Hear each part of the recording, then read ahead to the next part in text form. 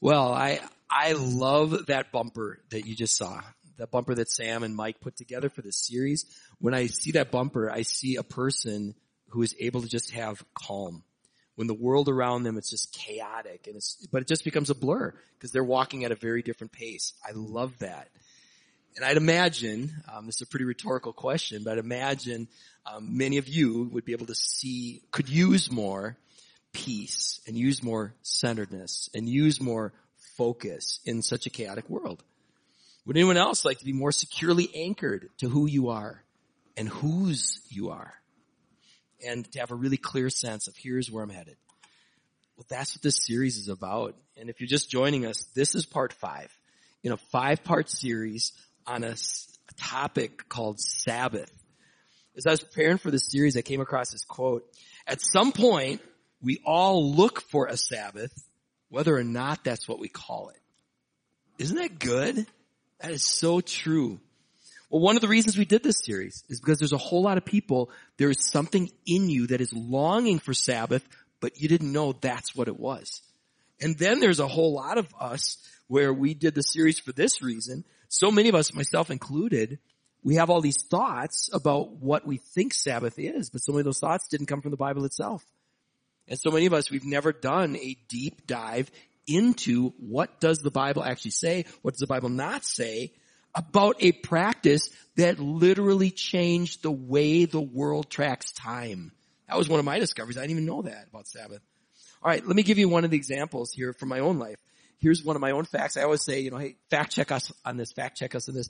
There was a time where one of my facts didn't check out, and it was about Sabbath. It was about 10 or 12 years ago. It was shortly after we founded the church. We just moved to the community center. And on a Sunday morning, I said something to the effect of, hey, if you're going to the Bible, you can make a case that you practice Sabbath on Saturday. You can also make the case that the early Christians shifted to Sunday in honor of the resurrection. And after the service, a guy comes up to me. He goes, I want to challenge you on that. We went to the Bible together. He was right. He was right. In the Bible, Sabbath consistently, when they talk about Sabbath, consistently it is the time period from sundown on Friday until sundown on Saturday. That's the Sabbath that God commanded the people to observe in the Old Testament. That's the Sabbath that Jesus observed. That's the Sabbath that Paul observed. And I was basing my case for a new Sunday Sabbath on passages like Acts 20 verse 7, 1 Corinthians 16:2, Revelation 1:10, and then some general principles that I pulled from Paul's letters to the Romans, Colossians, and Galatians. In those verses, you can start to see traces that there is a new found appreciation and observance of the first day of the week in honor of the resurrection, but you don't see these two things getting blurred, at least not in Scripture, you don't. As one of my sources put it as I was looking into this, they said, quote, there's no conclusive evidence for even widespread Christian gatherings on Sundays until the 2nd century. Some sources go as far as to say this: you can't find a record of Sunday taking on Sabbath characteristics until Constantine, until he started making some laws saying, hey, you can't do these kind of things on Sundays. If you take a deeper dive, Bible dictionaries, research-based commentaries, they say things like this: there is no hint anywhere in the ministry of Jesus that the first day of the week is to take on the character of the Sabbath and replace it. Well, for centuries, Christians like me, we've blurred the lines. We think sometimes in our heads, this is something you can find in the Bible about Sabbath, and it's not as clear as we thought it was, which then gets me wondering, what else have I come to believe about Sabbath that isn't necessarily there? That's one of the reasons we did this series, because many people were experiencing that. A number of the sources that I looked at in preparation for this series, they actually laid into Christians on this. I mean, they came at us hard, especially some people from outside the faith. One of them even coined the phrase Christian Sabbatarianism, they said. And they said that, you know what that is? They said it's when as Christians, we just reduce Sabbath to a tool for self-improvement. Or more recently, a cure for the addiction to technology. That we're using that term just for that. Another scholar said this about the way many Christians approach Sabbath: this kind of Christianity is a me religion. God loves me. Christ died for me. Jesus saved me. Heaven is prepared for me. Okay, these things are true, but in the end, what is ultimately Christianity about? It's about God. So if we reduce Sabbath to simply finding a day to take off, or a day to be device free, or as Pastor Dan put it last week, a way to optimize our faith, we're missing the point. Because Sabbath, as the Bible presents it, it is so much more. So much more. Which then brings us back to the question that we opened this series with. If you're taking notes, I want to invite you to write this down. What does Scripture actually say about one of the most misunderstood, ignored, necessary, and delightful commands ever given? At Emmanuel, we do our absolute best to go to the Bible itself and use that as our standard for belief and practices. And I think this next quote makes a really good point. Whenever people begin reading the book, they start keeping the Sabbath. When they keep the Sabbath, they read the book. For the last 4 weeks, we've invited you to take a deeper dive, to fact check us on this, especially since so many of us, we were learning these things fresh and new. Looking what the Bible does and doesn't say. We created a helpful resource hub. You can go to emmanuel.church/resources. And we strongly encourage you to do a deep dive of your own. Now, as a church, we don't claim to have all the answers. We're not going to be like, oh, we looked it up, and so now here's the definitive, everything you need to know about Sabbath. But as a church, that's trying to remain true to the Bible, here's our plan then for today as we try to bring this series to a close. And for those of you who downloaded the notes, and those of you who are here and you have these, I think we might have set a record for this new. We have a lot of little words here. This is content rich, and it might be helpful for you to download this today, even if you normally don't, because we're going to cover a lot of ground here today. But what we're going to do is basically this.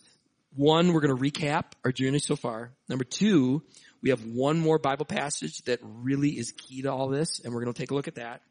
We're going to concisely summarize the biblical principles, and then we're going to give you a couple thoughts on how you could apply this today. So here we go. Let's start with the recap of what the Bible says about Sabbath. Here's where we've been. If you're taking notes, I want to invite you to write this down. Where is it written? That is the question that we've been wrestling with the last 4 weeks. What does the Bible actually say about Sabbath? And the first thing we saw is that Sabbath goes all the way back to the beginning. We spent week 1 in the opening pages of Genesis, where we were introduced to a very good God who does very good work. God creates the cosmos in 6 days, and on the 7th day, we're introduced to that Hebrew word Shabbat, which means to cease. At the end of chapter 1, God Shabbats from all this work he'd been doing for the 6 days. He then blesses the 7th day, and he declares that 7th day to be holy. In Genesis 2, we're introduced to another important Hebrew word, nuach. It's a word that means to be nestled into a dwelling place of peace and rest, of abundance and safety and security. But then humanity rebels. And in Genesis 3, we see there's consequences when we're not aligned with God, just as the Creator warned us there would be. The first 2 people, in their case, they were cast out of this dwelling place. And it's as if then their experience goes back from the Nuach to the pre-Shabbat world. It's filled with chaos and darkness and death. It is now a life of toil and broken relationships and pain. Where humanity, we can't Nuach in the same way that we once did when we were placing our trust in our Creator. So that was week 1. Then comes week 2. Week 2, we spend most of our time going through what does the rest of the Old Testament say about Sabbath. And here's what we saw. In the Old Testament, Sabbath set the Hebrews apart. The Old Testament, it is filled with references to the Sabbath. Sabbath is introduced as a command in the book of Exodus, a command that then contrasts with the demands that Pharaoh was putting on people.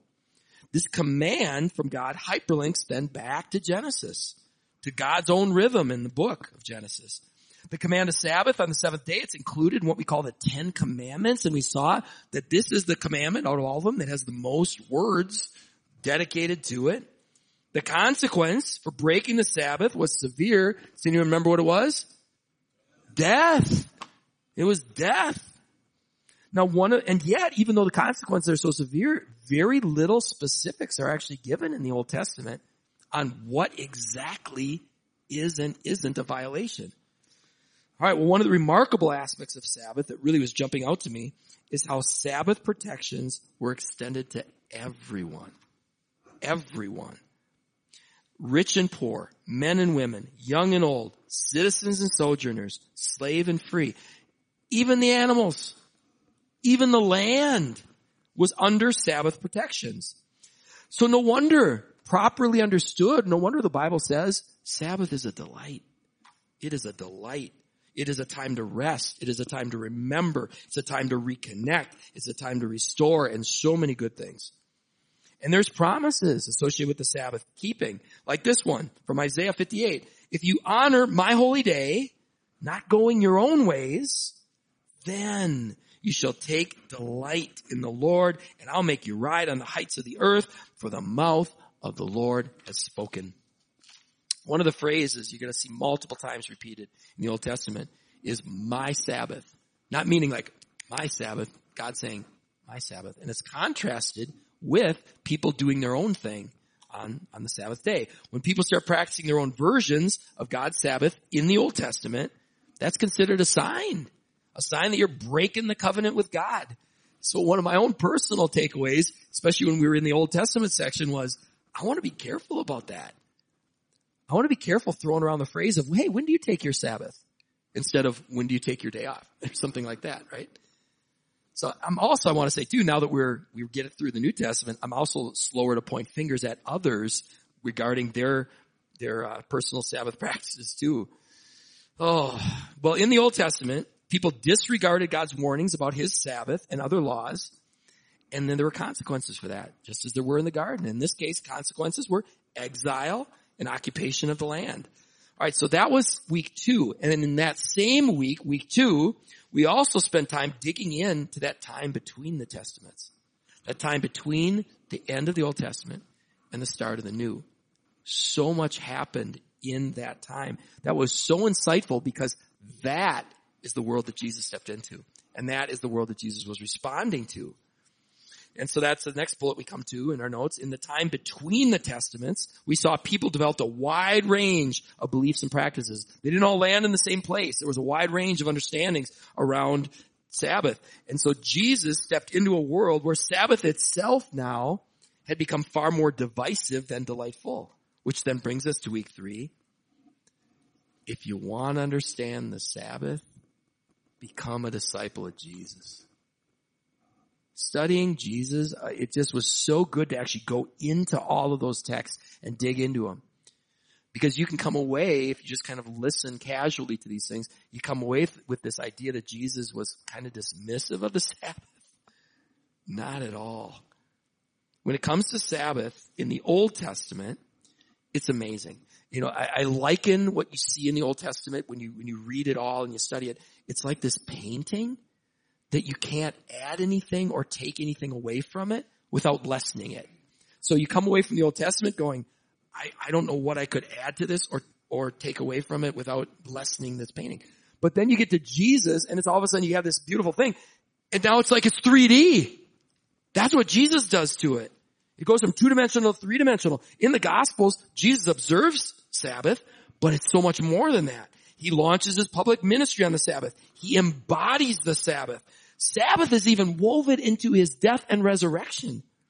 When his enemies tried to accuse Jesus of breaking the Sabbath, what did he do? He said, you want to go there? Let's go there. He went deeper into the scriptures, and it was revealed they didn't know as much about Sabbath as they thought they knew. They knew this world that had kind of developed after the Old Testament that wasn't grounded necessarily in God's word. So much of what they were calling Sabbath were things that others had added or even twisted over time, which is a lot like our world today.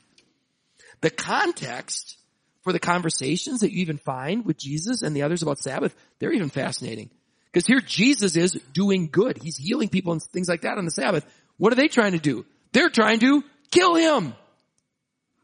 What an interesting contrast there. Well, over the course of these conversations, or should I say confrontations, Jesus reveals, I'm the Lord of the Sabbath, he says. Which is why he could say, come to me, all of you who are weak and heavy laden, and I will give you rest. All right, that was week 3. Week 3 flows right into week 4.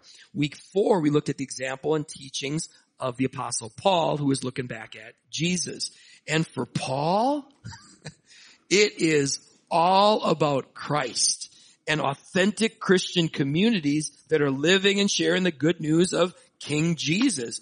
Like Jesus, Paul observed the Sabbath, but unlike Paul's frequent and repeated teachings on topics like greed, sexual immorality, sound doctrine, unity in Christ, caring for the poor, which he talked about a lot, unlike those topics, how many direct references in all of Paul's writings do we have about the Sabbath? We have one. One. In Colossians chapter 2. Just one. And in that passage, Paul says, Sabbath is like a shadow. The reality is where? It's in Christ. That's where the reality is. If Paul were alive today, I don't think it is a stretch for him to go, why are you even arguing about this? Your practices versus their practices. That is like standing outside with flashlights, shining them at the sun on a sunny, cloudless day on the beach, and you're saying, my flashlight is better at illuminating the sun than yours. I mean, that seems to be kind of what Paul is getting at. He's like, in fact, in Colossians, what does he say? Whatever you do, word or deed, he says, do it all in the name of the Lord Jesus Christ. That's what he says. And then he also adds this in that context. He's like, be slow to be judging others. Be slow to be pointing fingers at each other. And if you get fingers pointed at you, just don't let that trip you up. That's my summary of Paul. All right. We have one more passage, and it's a key passage that we want to look at as we look at what the scripture has to say about Sabbath principles. And then we'll talk application. It's found in the book of Hebrews. If you're taking notes or following along with the outline in this week's bulletin, our last bullet under where is it written is this. The book of Hebrews provides a helpful Sabbath summary. It's a really helpful Sabbath summary. If you have your Bible with you, let's open up to Hebrews chapter 4, verse 12. If you don't have a Bible at home, you can go right now to Bible.com. They have an amazing free Bible app and a whole lot more at that site. All right. These words are probably going to sound familiar to many of you, but a lot of times we don't make the connection between the context. Here's what it says. Hebrews chapter 4, verse 12. For the word of God is living and active, sharper than any two-edged sword, piercing to the division of soul and spirit, of joints and marrow, and discerning the thoughts and the intentions of the heart. It is easy to forget that the context for that passage is what? A conversation about Sabbath. That's what comes immediately before this. We'll show you the verses here in just a minute. If you want to understand Sabbath, read Hebrews, especially these opening chapters, 1, 2, 3, and 4. I can't think of a single section of scripture after reading all these that provides a better Sabbath summary than we find here in Hebrews. Hebrews connects the Old Testament and the New Testament. Hebrews connects the past, the present, and the future. It describes the rest that we find that goes all the way back to the beginning. And then it describes a rest that the people could have experienced as they were experiencing the exodus from slavery, but they didn't. They didn't. There was also described, they had this opportunity to have a rest when they entered the promised land, but the people didn't. That's in Hebrews. Hebrews says, learn from that. Learn from that today. What can we learn from those who could have experienced rest and they didn't? What can we learn from them? It says things like this. Don't be hardened by sin's deceitfulness. Don't turn away from the living God. Again, this is being written post-Jesus. This is being written then. Don't be like those. It's Hebrews says, who weren't able to enter God's rest because of their unbelief. And then they say repeatedly, today, if you hear his voice, if you hear the word of God, say yes to his invitation today. These are the verses that come right before. Now we're going to take a look at this. These are the verses that come right before that passage about the word of God.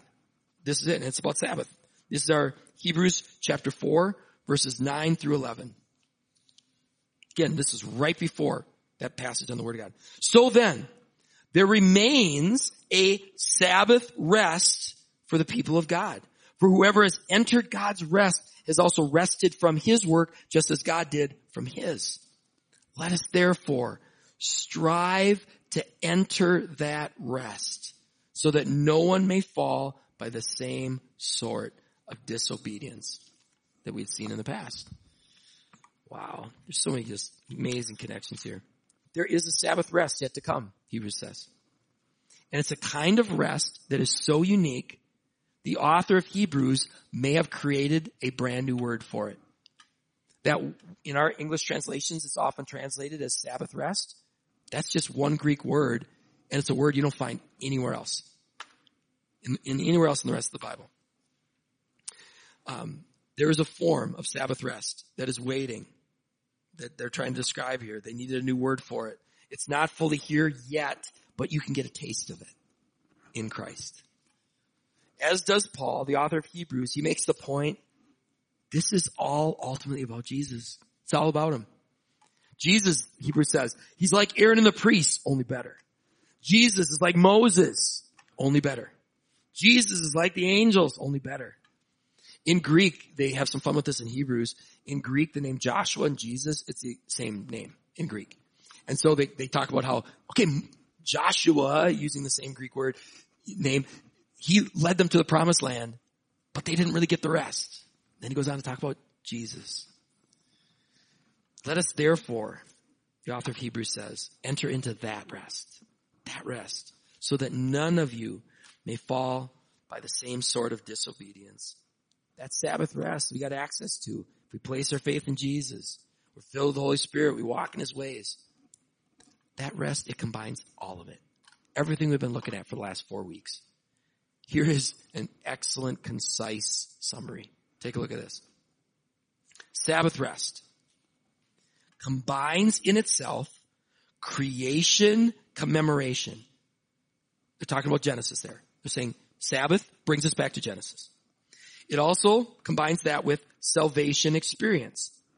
What they're talking about there is everything we've been reading about the Old Testament and the New. Salvation experience. And eschaton, anticipation, as the community of faith moves towards the final consummation of total restoration rest. What they're talking about there is this future day that's coming when Jesus comes back. Sabbath rest, it's all of that. All of that. We can experience all of that. That's what Sabbath is biblically understood. All right, if you're taking notes, we're going to head into the next block here, the next section. I invite you to write this down. If I had to take a shot at what are some characteristics or what are some things that happen when you observe the Sabbath biblically, that's what I want to just touch on right now. Observing the Sabbath biblically. Here's my best 30-second summary of some of the things that happen when we honor the Sabbath biblically. When we do that, we honor, imitate, and deepen our walk with God. When we do that, we provide a weekly reminder that Christ is the vine and we're the branches. It strengthens community. It provides protections for the marginalized. It provides protections for the rest of God's creation. It promotes important disciplines, builds margin and rest into our weekly rhythm, reminds us of God's kindness and patience and grace, reminds us of Sabbath, Jubilee, and rest to come, provides a compelling witness to a world that's really weary and watching, and so much more. When we observe Sabbath, these are the kind of things that are the outcomes of that. Could any of you use any more of that? I could. The Sabbath that Scripture casts a vision for can be the kind of practice that connects us with who we are and whose we are and where we're going and all this is going. So this book, there was early in the season or early in the series, I talked about a book by Abraham Heschel, which is the book that all the other books were quoting. So I'm like, I better read that one. This guy, he just stretched my mind in so many ways. One of the examples he gave is about this. When you're thinking about time and Sabbath, he said, imagine you're on a train and that train is just, going really, really fast. When you're on the train, it looks like the world is flying by you, right? But which is still and which one's moving?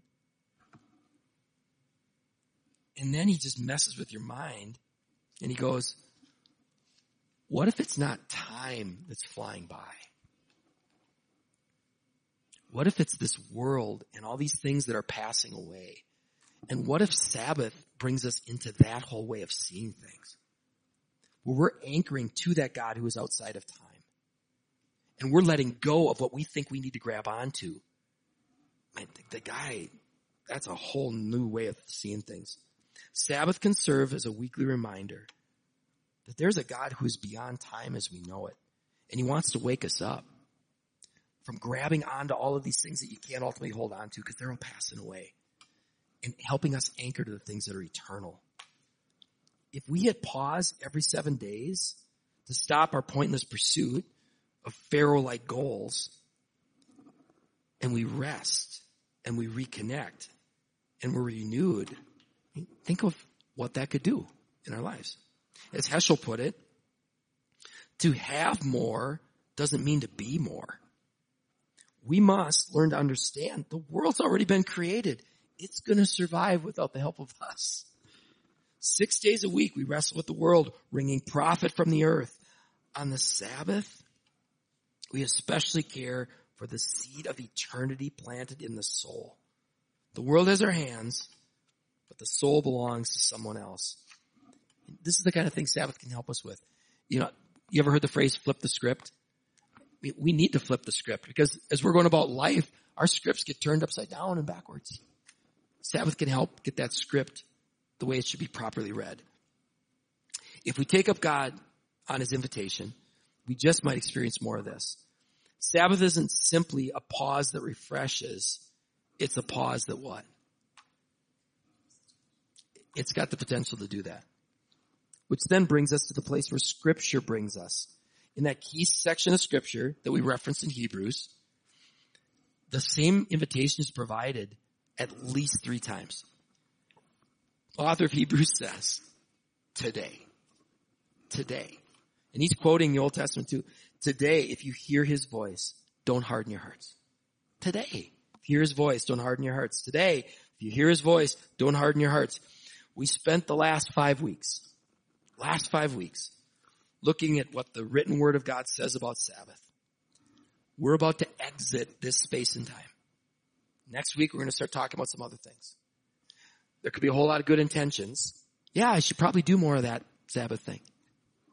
Today, if you hear his voice, don't harden your hearts. What could a takeaway be for you on this? What could be a step in the right direction? That's what I want to challenge all of us, myself included. I wrote it down. I'm like, what is this going to look like, Chris, in your life? So here are a couple thoughts as you then start to wrestle with, how could I apply this in my own life? What could that look like? So if you're taking notes, we have the section then that we're switching into now, the last section here. How goes your walk? We've looked at where's it written. Now, how goes your walk? First bullet under there is this. And it actually starts before the Sabbath day, the time leading up to Sabbath. There is a different kind of rest that follows good work and helpful preparation. Can I get an amen to that? I mean, think about this. How restful do you feel when there's unresolved conflict? When you haven't done the hard work of, right? Or others haven't. How much rest do you feel? You got a race coming up and you haven't trained for it. How much rest do you feel when it's a really important project you haven't put in the work? You got a test, you haven't done the studying. There's not rest with that, right? Apart from good work, there's a different kind of rest. Those who experience hangovers, right? You rest sleeping it off. That's a different kind of rest than after a great workout. There's different kinds of rest, right? There's a different kind of rest that comes after good work. Scripture says we are his workmanship. We're created in Christ to do good works, which he prepared in advance for us to do.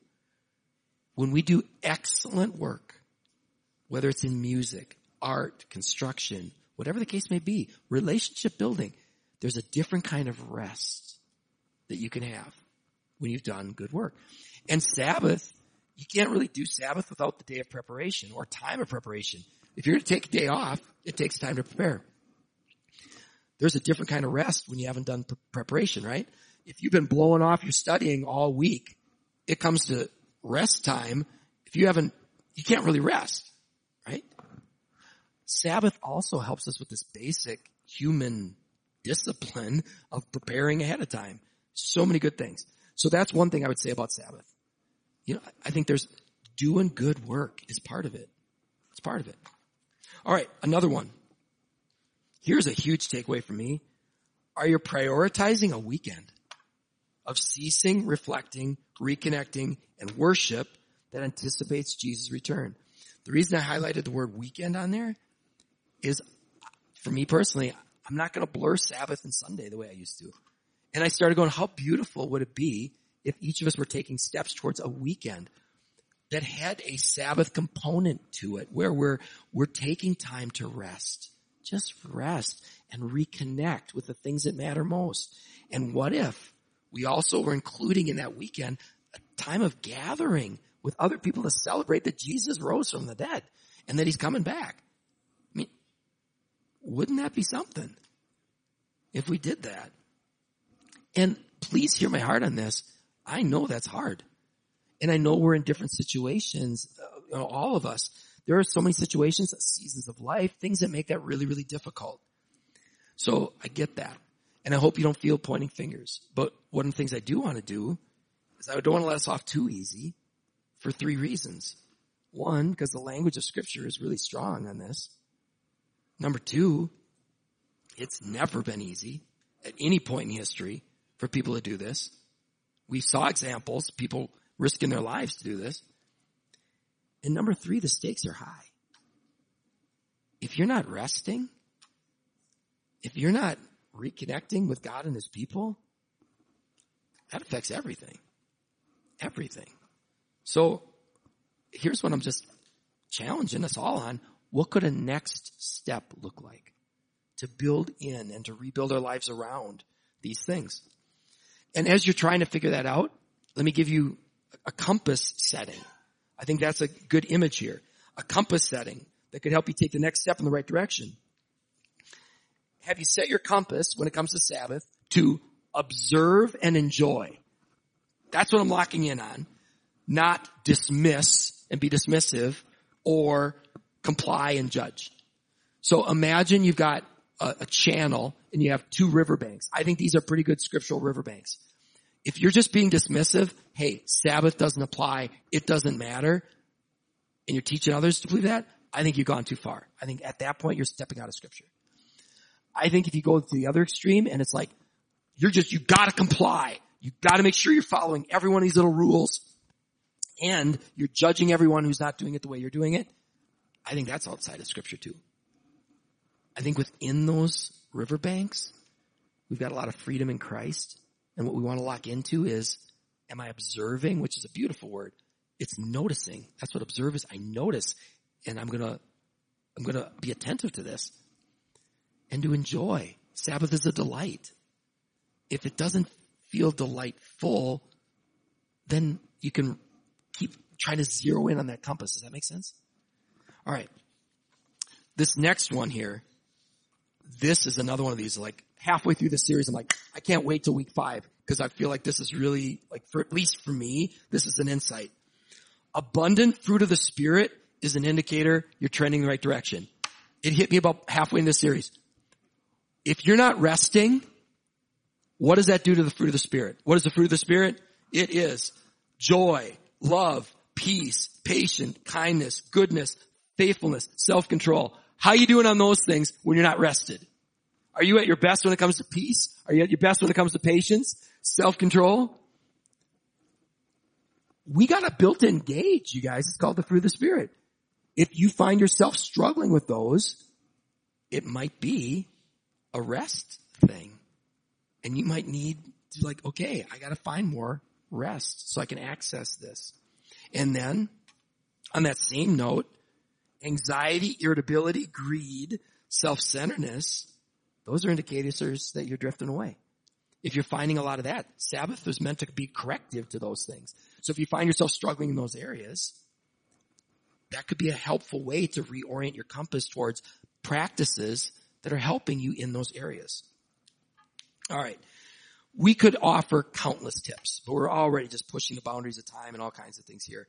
Like including the classic, hey, if you work with your body during the week, rest, your body during your Sabbath. If you work with your mind, rest your mind. There's all kinds of great tips. But this is one last thing that I want to say, and I'll just touch on it because it needs to be touched on, is the Lord of the Sabbath, the Lord of your devices. I will go as far as saying this. Not only can you not experience Sabbath rest if you don't get that under control, you can't experience authentic Christianity if you don't get that under control. So get some help with that. All right, well, I encourage all of us with this series, press in. What does it mean for us to apply this? And I want to encourage you to be praying for us this coming weekend.